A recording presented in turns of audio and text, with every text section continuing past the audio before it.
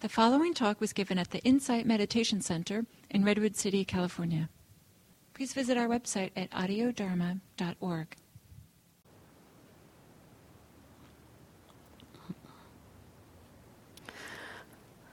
So, a question about, or a reflection about when moving into a kind of an open awareness, there's so much thought and so much stuff, and that, the part of the point of meditation for you is to quiet the mind so that you're not so caught by that, and so one curiosity a little bit, but also uncertainty perhaps about how this works or why it's valuable to actually notice what's going on in the mind. And so, a piece about, the form of practice that you're referring to where we let go of thoughts. That is a legitimate form of meditation. It is definitely valuable, especially when we are, really caught by things. When we need a break from our lives, when we need a break from the world. When I first started meditating, it's like I was so caught up in my thoughts and my world. It's like when I sat down to meditate, it's just like it was a relief to not have to go there.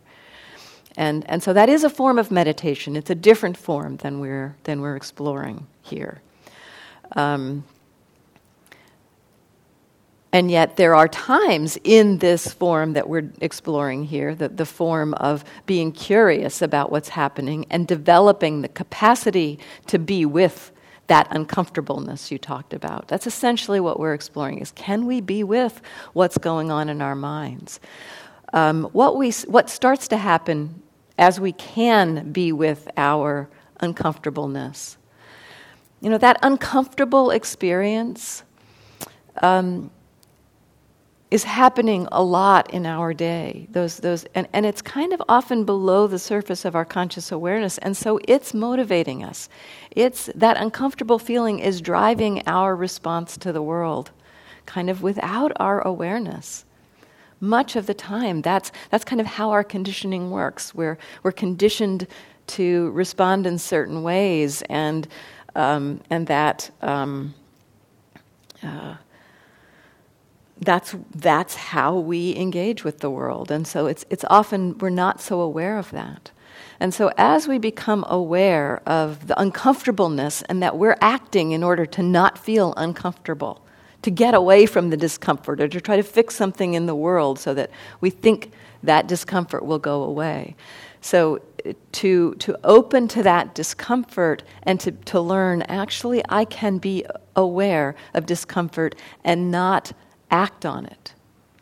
To learn that we have that capacity to be okay that we feel uncomfortable, that creates the conditions for us to have more choice in our lives, to have more choice, to not just be almost, an automatically responding to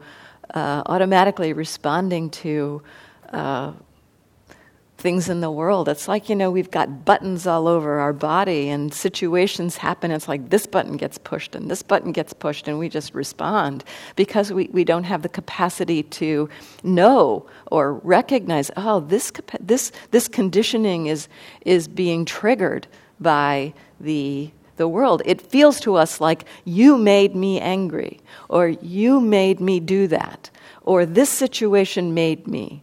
And so we have that feeling that we are just like these hapless victims in the world sometimes, or just responding to try to fix and control and manipulate the world, and that we're not seeing that it's not that people out in the world or situations in the world have the capacity to control us. And it's really good news that that's the case.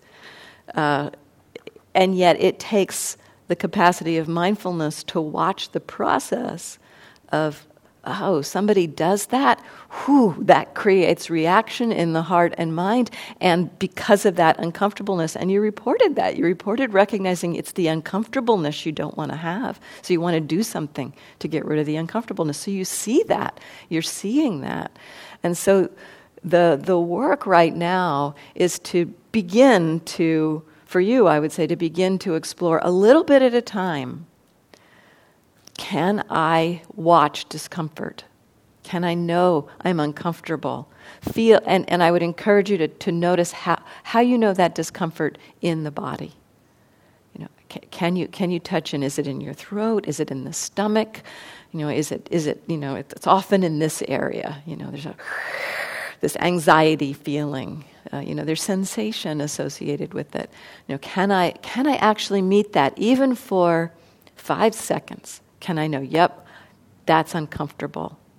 And then, with mindfulness, knowing that discomfort, rather than acting on that discomfort, so here's where we bring in our wisdom. You know, if you find that meeting that discomfort, and for you it sounds pretty strong, so, you know, we can easily get lost, we can get pulled into it, and it just takes off. Those thoughts, those worries, all of that just take off. And a lot of our reactivity is to all of those thoughts. You know, it's like, I can't stand having all of these thoughts. I need to stop these. So, you know, if we try to be mindful of something very challenging, we can get pulled into the rabbit hole of it. And so we explore. It's like we learn. I can touch into it for like 5 seconds or 2 seconds. I can know, yep, this is what it's like to be anxious. And we can also recognize, wow, this is not an easy thing. And but rather than at that moment then responding in our habitual, or reacting in our habitual way to that anxiety or that uncomfortable feeling, seeing if we can use our mindfulness to step away from the anxiety, kind of in the way that you've learned to do with meditation. If you have some skills in letting go of thought in meditation, use them in that moment. Not as a way to, so this is part of the delicate dance of this, not as a way to repress or to have an aversive relationship to that uncomfortable feeling, but more as an acknowledgement, a compassionate recognition. This is hard to be with. So let me do the things that I know that can settle the mind down right now. Maybe it's just paying attention to the body or the contact of the chair, or what if you've learned skills for the kind of more focused mindfulness that work for you to let go of thought, use them at that point. And so we can blend our tools. You know, the practice that I'm exploring here is kind of we could say it's the direction we're headed. It's what we're trying to stretch to do, to learn to be aware of everything that's going on in our minds. And there are going to be places that are like these traps. We've got these traps everywhere. We're going to fall into these holes and have trouble getting out of these holes. And so, the recognition there, God, fell into another hole, or getting ready to fall into another hole, we can use our other more familiar tools, if we have, other familiar tools of redirecting the attention, or opening the eyes, or going into nature, or doing something that grounds us, paying attention to our feet, our hands, something that lets us not fall into that hole. So that there's we can blend these tools. So we don't have to just say, okay, I'm doing this practice now, so I'm not allowed to turn to the breath. That's not what I'm teaching. So, but I am encouraging you to see what it might mean to actually recognize, uncomfortable. Wow, know that in this moment. Awareness knows uncomfortable. Okay, wow, I feel, feels like I'm pulled into that rabbit hole of uncomfortable. Let me take some skillful action to stay present. So that's a key around the strategies to the compassionate strategies to let go of something very sticky is that it's a strategy not to lose awareness, not to space out. Like, I do not recommend turning on the television and watching some show, because when we space out like that, or when we go into non-awareness, our minds will, you watch television, your minds are going to pick up on something and go into their habitual reactions. It's like, when we're not mindful, our habitual reactions are kind of driving the show. And so the strategies for stepping away from something challenging are strategies of how can I stay present, but put my attention on something that's less threatening, that feels more easeful to be with. So use those strategies. And yet, explore, what does it mean for even just a few moments to meet those uncomfortable situations. If you, over the course of this week, can find, a few seconds here and there to recognize, yep, uncomfortable. Okay, let me change the channel. If you can do that, that would be, I think, a skill well worth exploring for you. Yeah, thank you.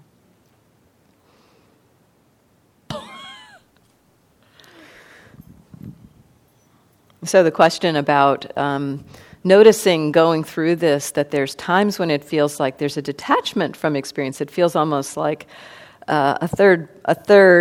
It's like you're watching yourself in the third person. She's doing this. She's doing this. She's doing this. And so a sense of there being an observer, and the sense of Wendy being observed. Is that okay? That's a very common description of what starts to happen as we begin to connect with the experience or the process of being aware, of knowing. So there's what's, as I talked about, well, maybe I didn't talk about this so clearly. In every experience, there is awareness, and there is something that we are aware of. And then, so we can land a little bit more in the side of the awareness, or we can land a little bit more in the side of what we are aware of. And then often what we are is not aware of either one of those, but we're just caught in what we are aware of. It's just like we're caught by the toy, we're caught by the waterfall. And so, but the mindfulness can kind of know, so the mindfulness being the observer, essentially, can know the experience of waterfall, or the experience of emotion, or the experience of body sensation. And it can also know the experience of knowing. So every experience has both sides there. And when we land a little bit more in the side of the knowing, it can have that quality of separation. Because I mentioned yesterday with the mirror, the mirror analogy for mindfulness. The mirror is not impacted by what it reflects. So what you're describing is kind of like that non-impacted state, or non-impacted quality to the mindfulness, to the awareness. It's like there's this sense of this awareness that knows what's going on, but it's not impacted by that. It's just like, it just knows. It does can have that kind of disconnected almost, or separate quality to it. It can feel that way. And this is a very common description. So it's headed in the direction of seeing more and more. So that's fine. And what I will point to is that experience of feeling separate like that. There can be a relief to that sometimes. Like with seeing the situation you described earlier with your daughter, that you weren't caught by that. There can be an ease to that. There's a sense of, this being, having that sense of separation gives a little bit of ease. And so as we move into recognizing that observer side of things, we can get attached to that because it creates the experience of a sense of balance. We also can identify with that. It's like, oh, okay, well, she's over there, but I'm over here. That kind of thing. I'm observing all of this stuff going on. And so there's more to look at. There's more to see there. We have to kind of move through these things. So you're moving into recognizing the observer. So there's some things to notice about that. First of all, noticing any ease that comes with that, taking that in, recognizing that piece of it, that's a piece of a wise attitude, essentially, that ease that comes with it. So that's part of that recognition that the mind is balanced there. And then, is there any sense of one more thing more I'll say is that when we have that sense of a separation being helpful, which we do because it feels supportive when we stumble into that.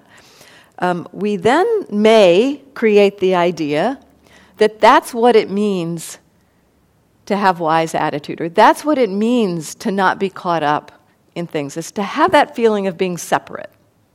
And so we start looking for that. We start trying to create it. We start trying to figure out, how do I get to that experience of separation? There will be suffering around that. So, just... and also something paradoxically, that feeling of separation when the mind feels like, ooh, I can be balanced around what's happening, and that feeling of separation there, that's not the only way it can feel when the mind is balanced around experience. And so if you are trying to look for that experience of separation, you may miss that there's another way to be balanced in the experience. I've noticed at least two. I'm sure there are more. But for myself, and I actually described this to Sayadaw Tejaniya at one point, because he had asked me, what is it like for you? What is the experience when the mind is balanced? And I described that one, where the mind feels separated, separate from experience, like I'm observing from a distance. And then I said, and there's another one. It's kind of like, sometimes it might feel like I'm sitting on a train platform and I'm just watching trains go by. And then sometimes it actually feels like I'm on the train. And yet I'm still not caught by what's going on. And so there is sometimes a feeling of being right in the middle of it, of the experience. So it doesn't feel like this is separation. And yet there's still balance of mind. So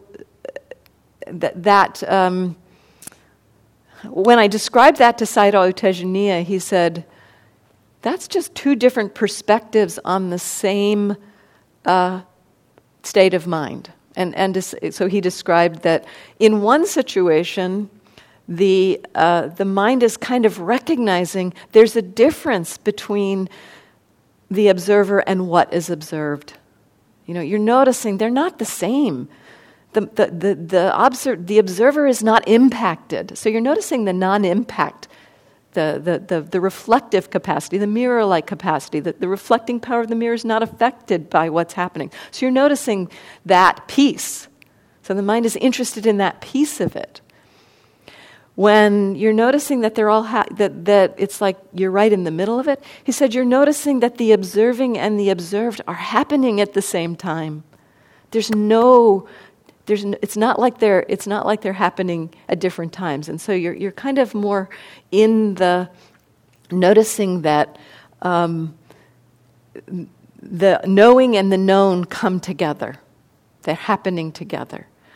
And sometimes the mind will emphasize one part of that experience and sometimes another, creating the different feelings.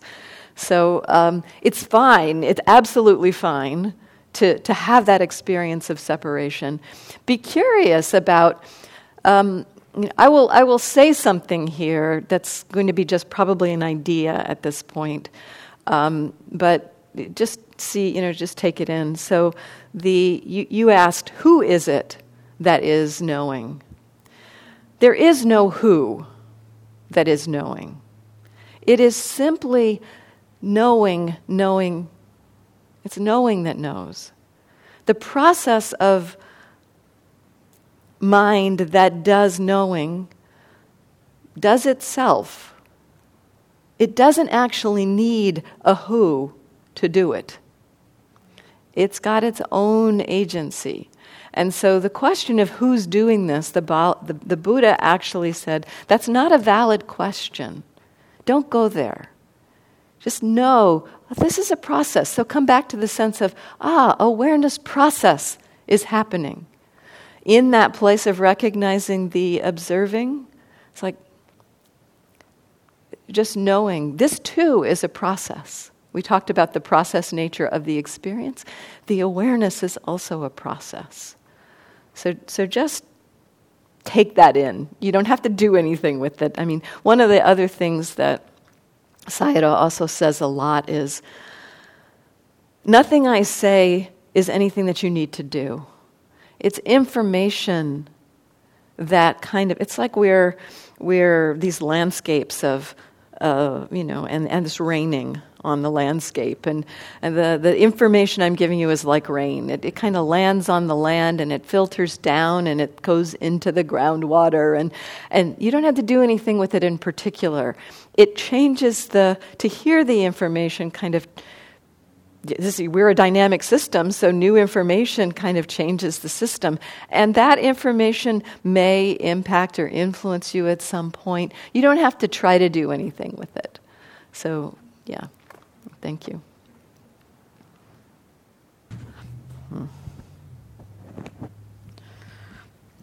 So in this paragraph, point 54 in the Don't Look Down on the Defilements book, to me what he's saying here is there's a kind of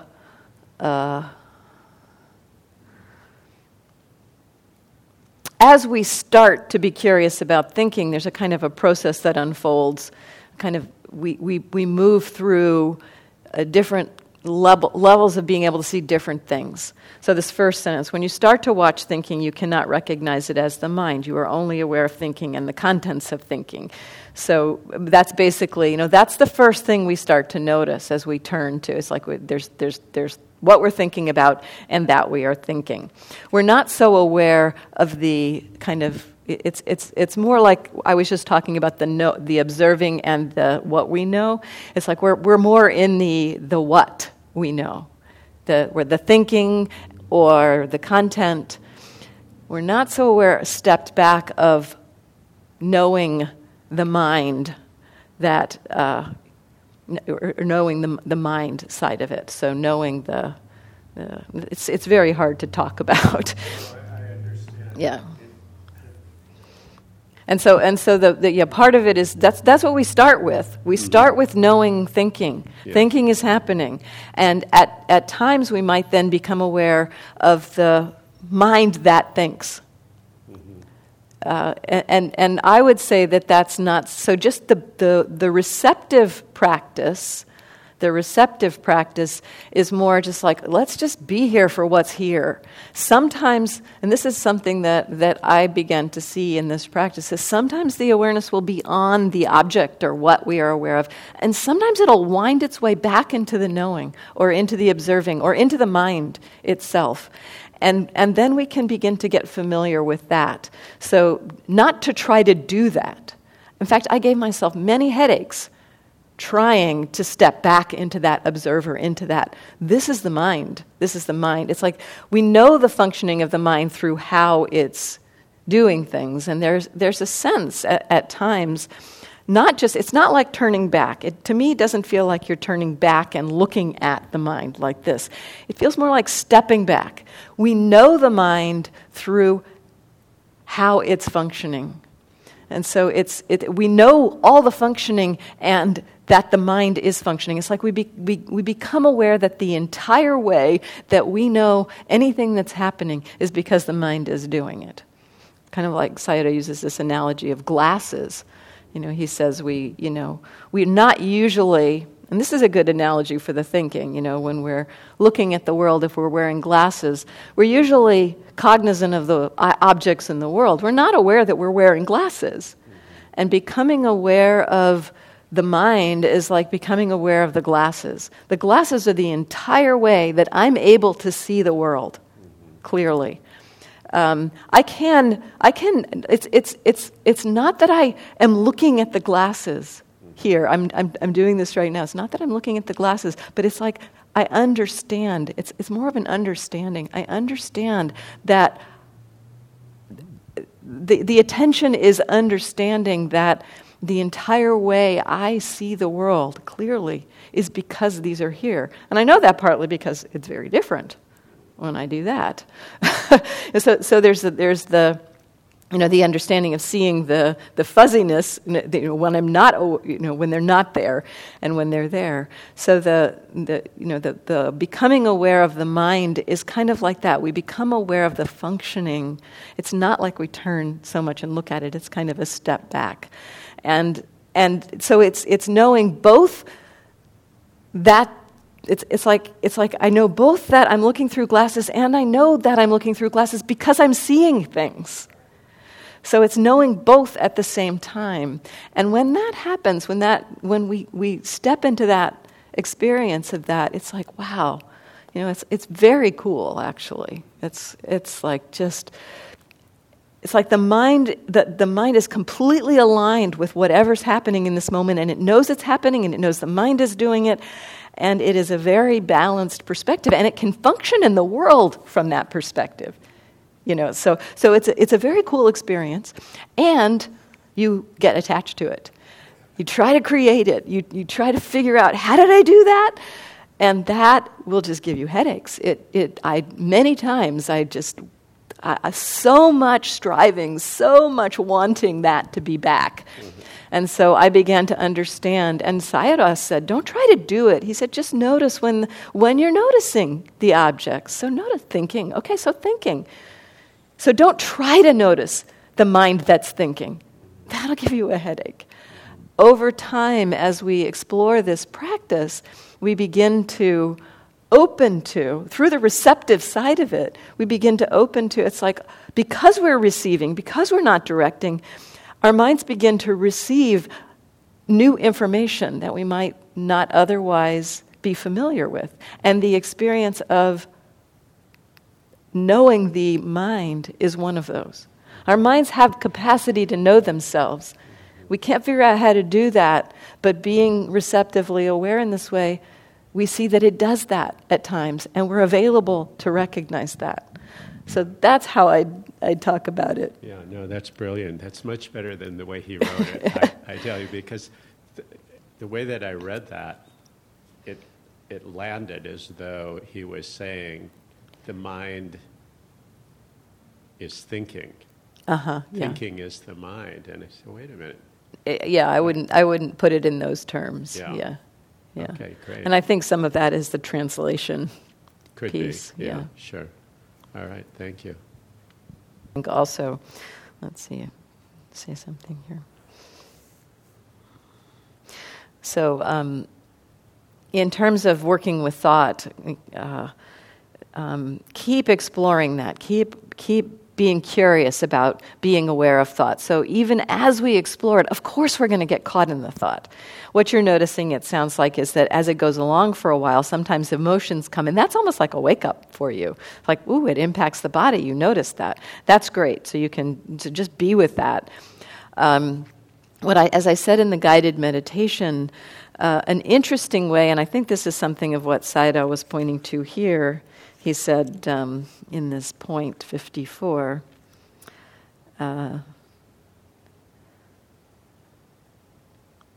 don't try to avoid doing this by keeping your awareness on the body only. You may miss the nature of how the mind works. And so, the stepping back when you notice the thought, coming to the body, what I'd encourage is a broadening to include the body rather than restricting attention to the body. So as I said in the guided, we don't have to focus to understand what's happening. And so sometimes I feel like the broadening the container is like, oh, thinking's happening, there's emotion going on, and how's the body? So that it feels more soft and broad rather than focused. So that's another. So I'm saying, do this. It's again, we don't have to try to do this, but it's a different approach, perhaps. Maybe just saying this would give you the sense of, it's more that 50-50. It's like, okay, this thinking is going on, and there's other things going on at the same time. Sometimes the exploration, something like, what else is happening here, can be helpful. So that it's broad and soft, and we don't have to say, oh, this is what's happening in the body. We don't have to focus. So just that exploration of expanding the awareness, the expanding what awareness is taking in. So we're aware of the thought, we're aware there's an emotion. Can the container expand to include not only those, but also, and the body too. So it's not only the body, but it's broadening a little bit. What time do we have? 2 minutes, let's see. This speaks a little bit to practice habits, noticing, like when we notice an emotion going to the body, right? That's something we've trained, we've cultivated often, many of us in the meditation, we've been taught that, and it happens. And so it's like it's our practice habit in a way. And so in exploring and recognizing the mind is doing things habitually, skillfully habitually, actually, here, we don't have to stop that. But what's helpful is to recognize, this is what the mind is choosing to do with this. So that we're not just doing it, we're aware this is a process, the mind is choosing to do this. So it's like we recognize that too is a process of mind. Does that make sense?